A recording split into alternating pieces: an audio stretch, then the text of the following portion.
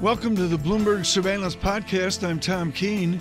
Daily, we bring you insight from the best in economics, finance, investment, and international relations. Find Bloomberg Surveillance on Apple Podcasts, SoundCloud, Bloomberg.com, and of course, on the Bloomberg.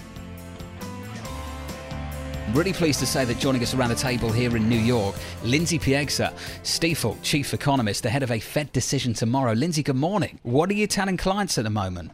Well, right now, the rate cut is pretty much baked in to the market. But the big question is, what are we going to see in the aftermath of the July rate cut? Will the Fed position for a near-term second round cut, or will they take more of a neutral stance saying, we'll continue to watch the data as it evolves without any sort of specific tee-up for a September rate reduction? So, Lindsay, are you in the camp that says, this Fed is prepared to cut maybe 4 times by mid-next year, get us a full 100 basis points? Well, right now, our forecast is for a 25 basis point cut later this week, an additional 25 in September, and then we could actually see the Fed take a pause depending on whether or not that initial policy reduction of 50 basis points cumulative does stabilize the economy. Of course, there's other variables going into that, international variables such as slower global growth, if we see there a stabilization there, if we see progress in terms of trade talks. So there are a number of uncertainties still weighing on the outlook, but if in fact we do see domestic growth stabilized by 50 basis points and international uncertainties abate, then the Fed could sit on the sideline for some time. Lindsay, what is the dividing line between an insurance rate cut and a rate cutting cycle? It's a very thin line. I think it really comes down to a pause. An insurance-style rate cut would be somewhere in the ballpark of 1 to 2 rate cuts and then sitting on the sideline for a number of meetings. So essentially pleased with the initial policy adjustment to stabilize the economy. Entering into an outright easing cycle, at least from a historical standpoint, would be a number of rate cuts in a rapid time frame. Do you think that Chairman Powell will be happy that he won't have to have a summary of economic projections with him tomorrow, and he won't have the dot plot to be thrown at him in the news conference? Well, there won't be an official forecast, but I do suspect that he will be asked about any sort of change in the forecast, which is interesting because if you look at the June Summary of Economic Projections, or the SEP, the Fed is still very optimistic in terms of growth and inflation. And so again, this supports the notion that the Fed is not concerned about the economy falling off a cliff, but they're simply offering that preventative policy measure to help stabilize the economy against potential headwinds. So, Lindsay, some folks that come in here talking about the likelihood of a recession in the U.S. economy sometime mid to late 2020. Are you in that camp? I do think the risk of recession is around 50% for 2020, so rapidly rising, in my opinion. Now, you can certainly point to second quarter GDP that was above expectations, but noticeably reduced from the pace we saw at the start of the year. And if you look at the composition of growth, it was very isolated. Predominantly, the consumer helped stabilize the economy in the second quarter. Going into the second half, however, if we don't see a pickup in housing, business investment, manufacturing, it's going to be very difficult to even maintain this reduced 2% growth level. And if we continue to see this slow slide or this slow deterioration of growth, we could easily be in recessionary territory by 2020. To be clear here, Lindsay, do you think the birth for the slowdown next year comes from abroad or within the United States? Where do you think this is coming from? I think both. I think it's very difficult to pinpoint the slowdown as a result of international headwinds, which are acting as contagion to the domestic economy, and domestic weakness. I think we are seeing both variables come into play here. Many people think the easing cycle that has commenced worldwide will offset some of these difficulties. I think a question that Chairman Powell will face again tomorrow, perhaps from our colleague Michael McKee, who has asked this question before, why will an interest rate cut help?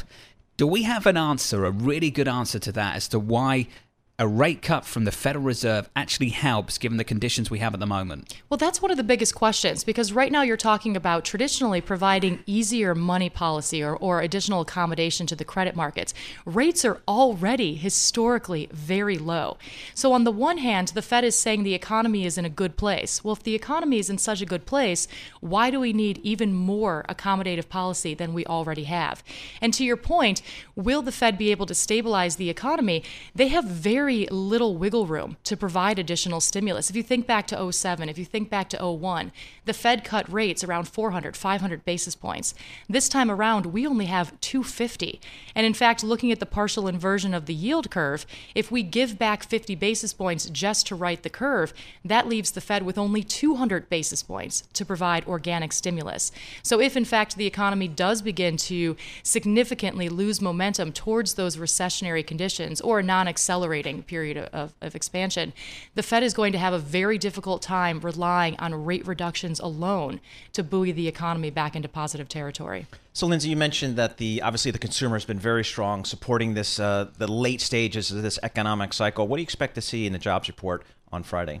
Well, first off, I think the consumer is stronger than they were in the first quarter, but I wouldn't say they're outright strong. There's still a lot of uneven activity that we've been seeing in the consumer sector.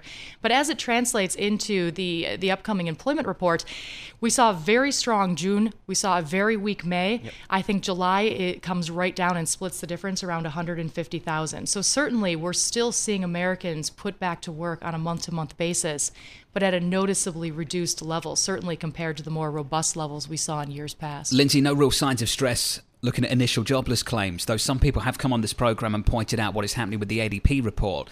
The smaller size companies actually shedding jobs. How are you framing that for clients at the moment? What are you telling them? Well, when we talk to businesses, big and small, many are complaining about the already heightened level of labor costs and the expectation that labor costs are going to continue to rise. So in fact, when we look at the breakdown of business investment, businesses remain very hesitant to invest in further new employees, as we've seen very tepid hiring, as we just discussed. The one area that where businesses are willing to invest is technology. So in fact, they're willing to eat that upfront cost, but also potentially replace that rapidly rising labor cost. So on the one hand, yes, we could be driving higher productivity and keeping costs of production lower, but that will in fact replace many of these payroll numbers that we're expecting to see. So Lindsay, are you surprised that given that we are at or near full employment, I'm not sure how we want to define that, but we haven't seen more wage inflation? I'm not surprised, because when we're looking at the civilian calculation of 3.7%, that sounds pretty impressive. Certainly, that's a vast improvement from 10% in the aftermath of the Great Recession. But 3.7% doesn't tell the whole story. It doesn't include the millions of Americans that are sitting on the sideline and have been sitting on the sideline for years, not actively participating in the labor force. Yeah. When we add them back in, that unemployment rate doubles, which more closely coincides with the lack of wage pressure that we have seen on the aggregate. Hey, Lindsay, great to catch up with you. Ahead of a really important Fed meeting coming up tomorrow. Lindsay Piegza there, Stifel Chief Economist.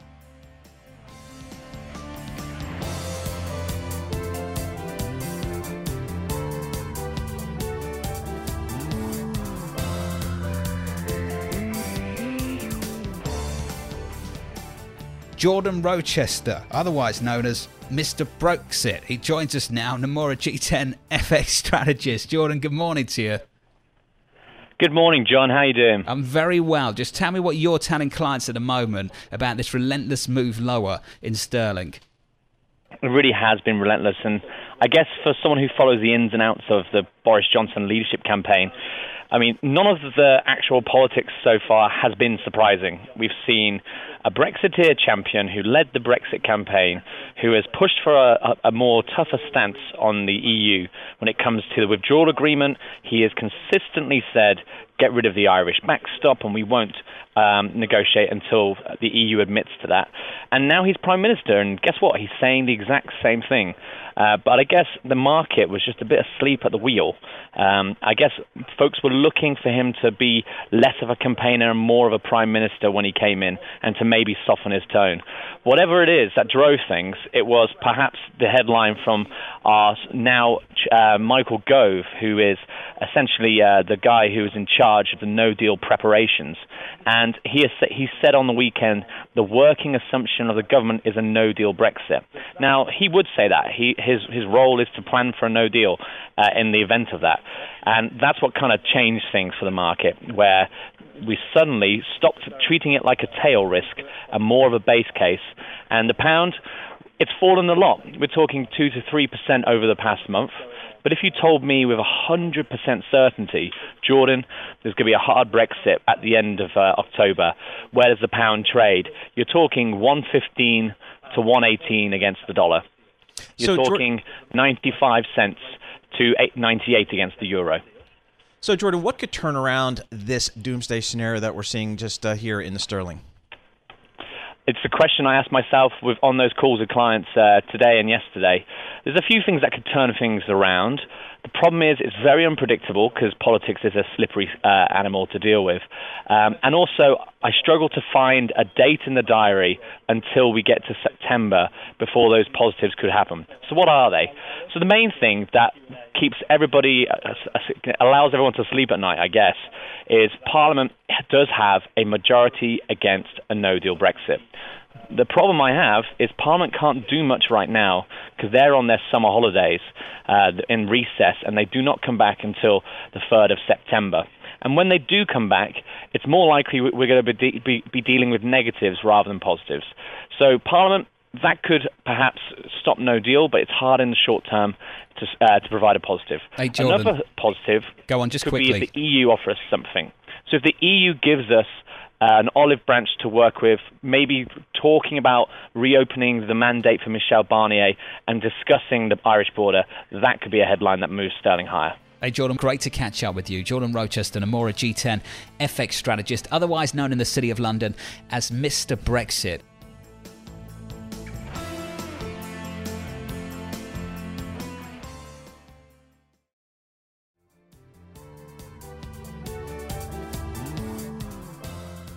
Trade talks, they begin or resume, however you want to frame it, over in Shanghai today between the United States and China.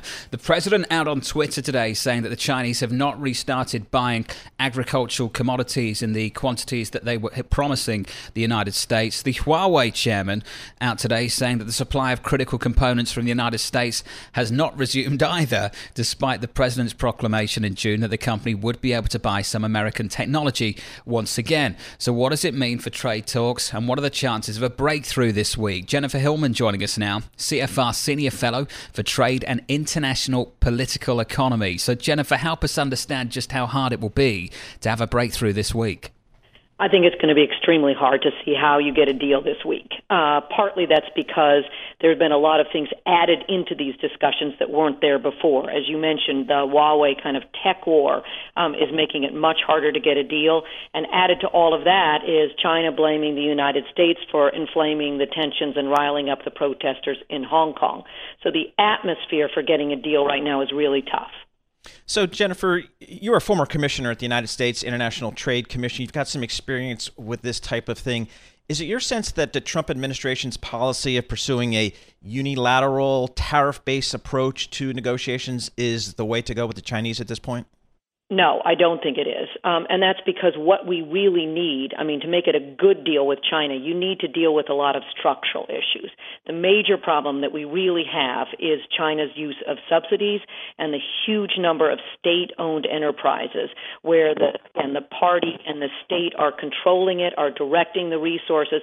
Those are very hard structural issues to get at. China won't change those just because of pressure from the United States. If we're going to get a serious structural deal, we're going to need our allies to be there with us.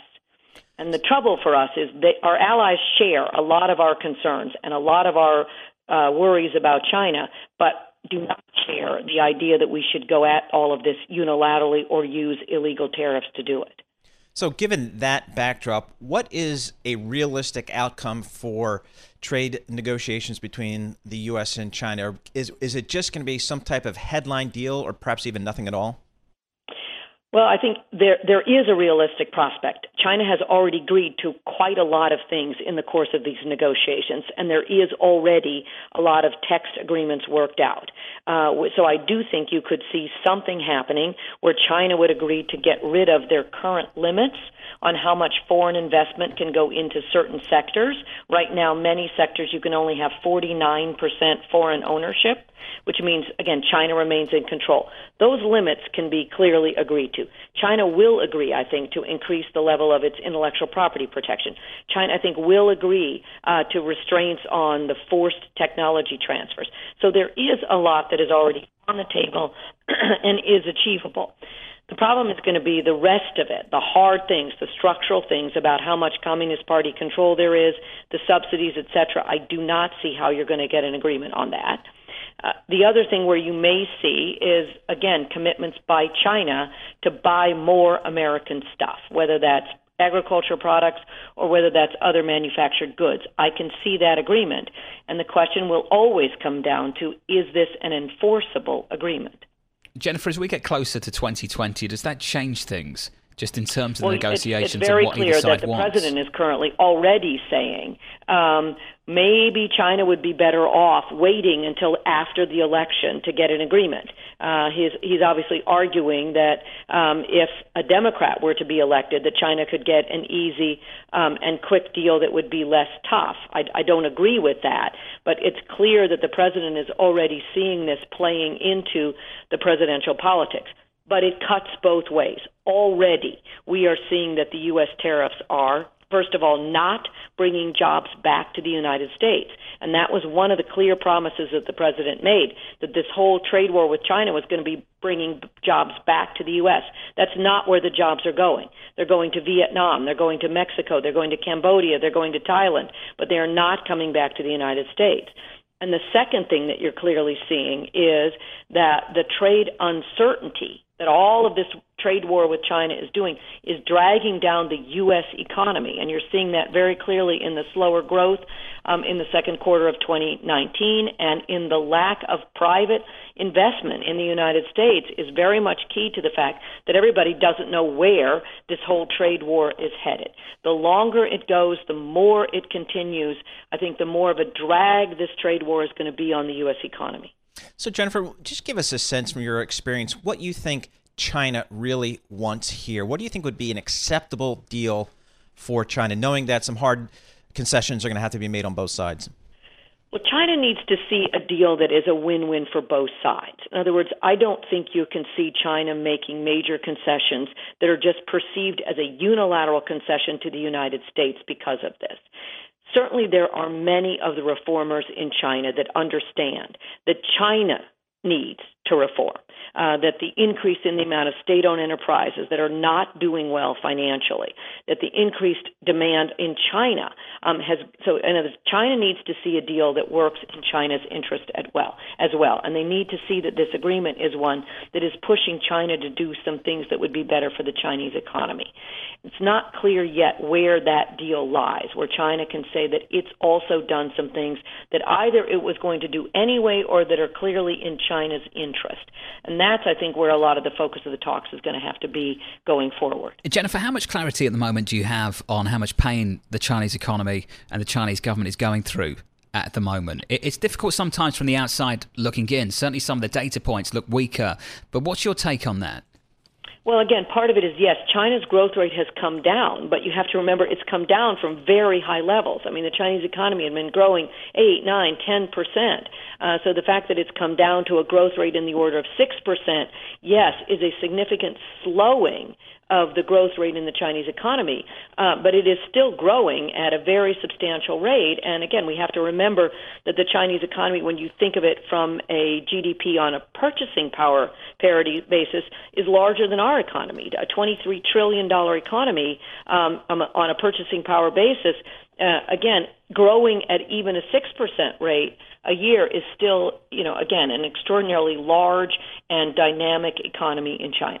The reason I asked, Jennifer, is because many people listening to this program, market participants, investors alike, economists, trying to work out whether China is gradually going to move into full stimulus mode. We've seen them reluctant so far over the last year. It's been very gradual and very incremental.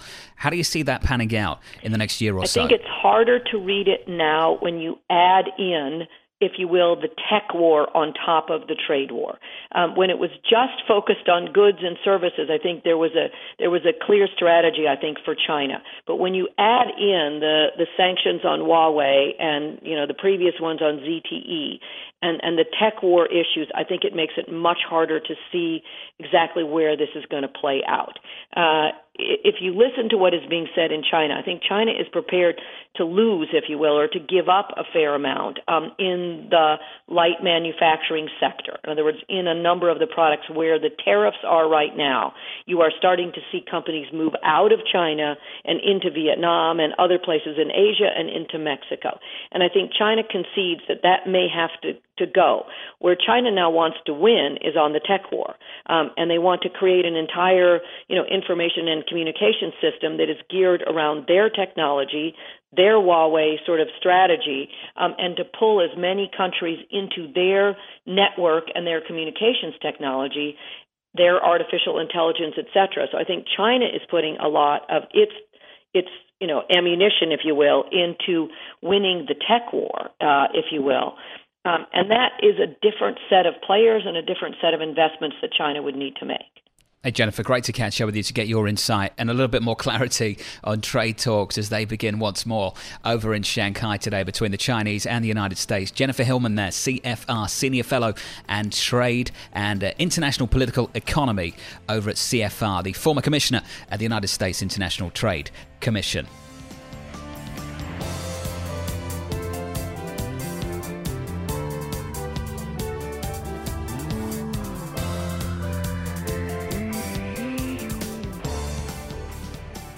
I'm looking at Beyond Meat in the pre-market trading. Stock's down about 15% to about $188 a share.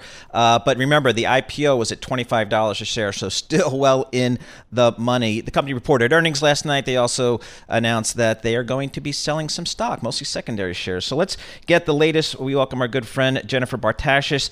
She's a senior analyst for Bloomberg Intelligence, covering all things food retail. She joins us on the phone from Princeton, New Jersey. Jen, thanks so much for joining us. Let's start first with the earnings. Looks like they had some pretty good numbers and guidance. Yeah, good morning, Paul.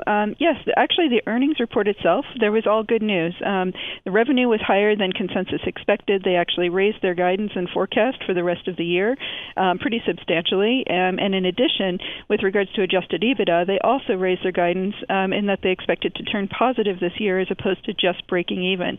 So all things considered, it was really a very, very solid quarter for the company, but it was really the announcement about the additional share issuance that has been pulling the stock down. Right. So this is a surprise, the share issuance, for certainly not the least reason that they're still subject to the lockup here. So how is this all taking place? How are they getting approval to do this?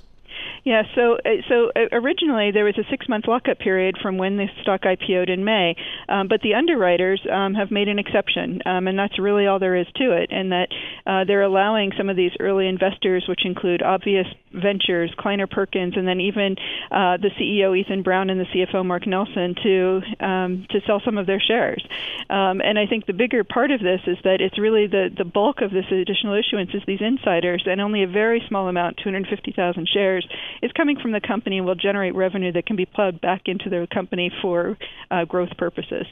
Yeah, I've been following stocks for a long time, and I really can't recall too many instances, if any, where you had an early, the waiver of the early lockup. I'm sure it happens, a waiver of the early lockup, and then having, so much of that insider selling. Was there pushback on the conference call with analysts and investors? Yeah, it's actually very interesting because it is very rare, and basically the company shot down any opportunity for investors to ask about it because they said they would not take any calls or field any questions regarding the share issuance, citing regulatory concerns. So there's really not any commentary from the company themselves about why they decided to do this issuance at this time. Well, I guess the price action today will show how investors feel about that. Going back to the operations here, I mean, what is really, you mentioned they had better than expected numbers. They raised their guidance. What's driving the growth for this company? What do you expect to be the key growth drivers? Well, really, for Beyond Meat, part of the reason they can continue to keep raising their guidance is that they keep signing on new partnerships, especially in the restaurant space. So the guidance that they issued yesterday doesn't even include newest partnerships that they've announced, such as with Dunkin' Donuts. And so it's sort of an ever-moving target as they bring these partners on, and these are companies that will help raise the exposure and the visibility of the Beyond Meat products with a greater consumer audience. It leads to trial, it leads to additional sales, and it just kind of keeps that cycle burning forward. If I'm an investor, do I care whether they grow their sales through selling Beyond Meat in grocery stores or in restaurants? Does it matter to me?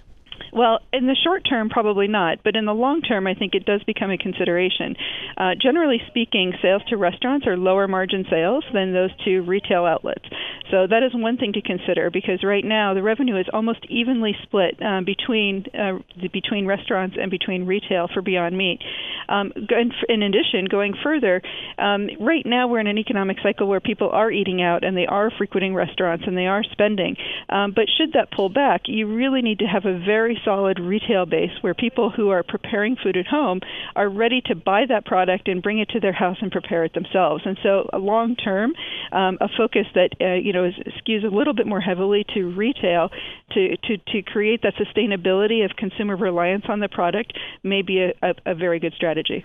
So one of the things I hear a lot from analysts and investors when they think about this story is competition. It seems like, Beyond Meat is such a small company, yet yes, it is growing very quickly, and they have a great product in the marketplace. But it just seems like, some of the big food companies at any time could just kind of flood the market with product as well, and they, of course, with big marketing budgets and so on. What is management saying about competition?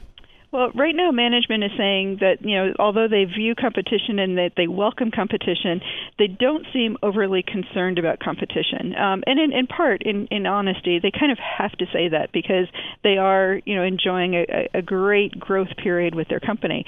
But when you look at companies like Tyson as a great example, Tyson has started rolling out their own product this summer, and they've got products that are completely plant-based, and they also have some that are half and half, so half beef and half plant. But Tyson has a huge relationship, for example, with Walmart. They're both Arkansas-based companies. Walmart is a huge customer of Tyson. And so when it comes to distribution and getting products on the shelves, you can't count out these really large packaged food companies because of the scale that they have and the networks that they have with their supply chain to be able to get products to consumers very quickly. Interesting, just amazing. So with this story, again, just the stock has just done extraordinarily well. Jen Bartashis, thanks so much for joining us. Jen covers all things retail on the food side for Bloomberg Intelligence, including Beyond Meat. Is it food? Is it fake food? Who knows? But it's certainly a big new force in or big new trend in the food business. Thanks for listening to the Bloomberg Surveillance Podcast. Subscribe and listen to interviews on Apple Podcasts, SoundCloud, or whichever podcast platform you prefer. I'm on Twitter at Tom Keene. Before the podcast, you can always catch us worldwide on Bloomberg Radio.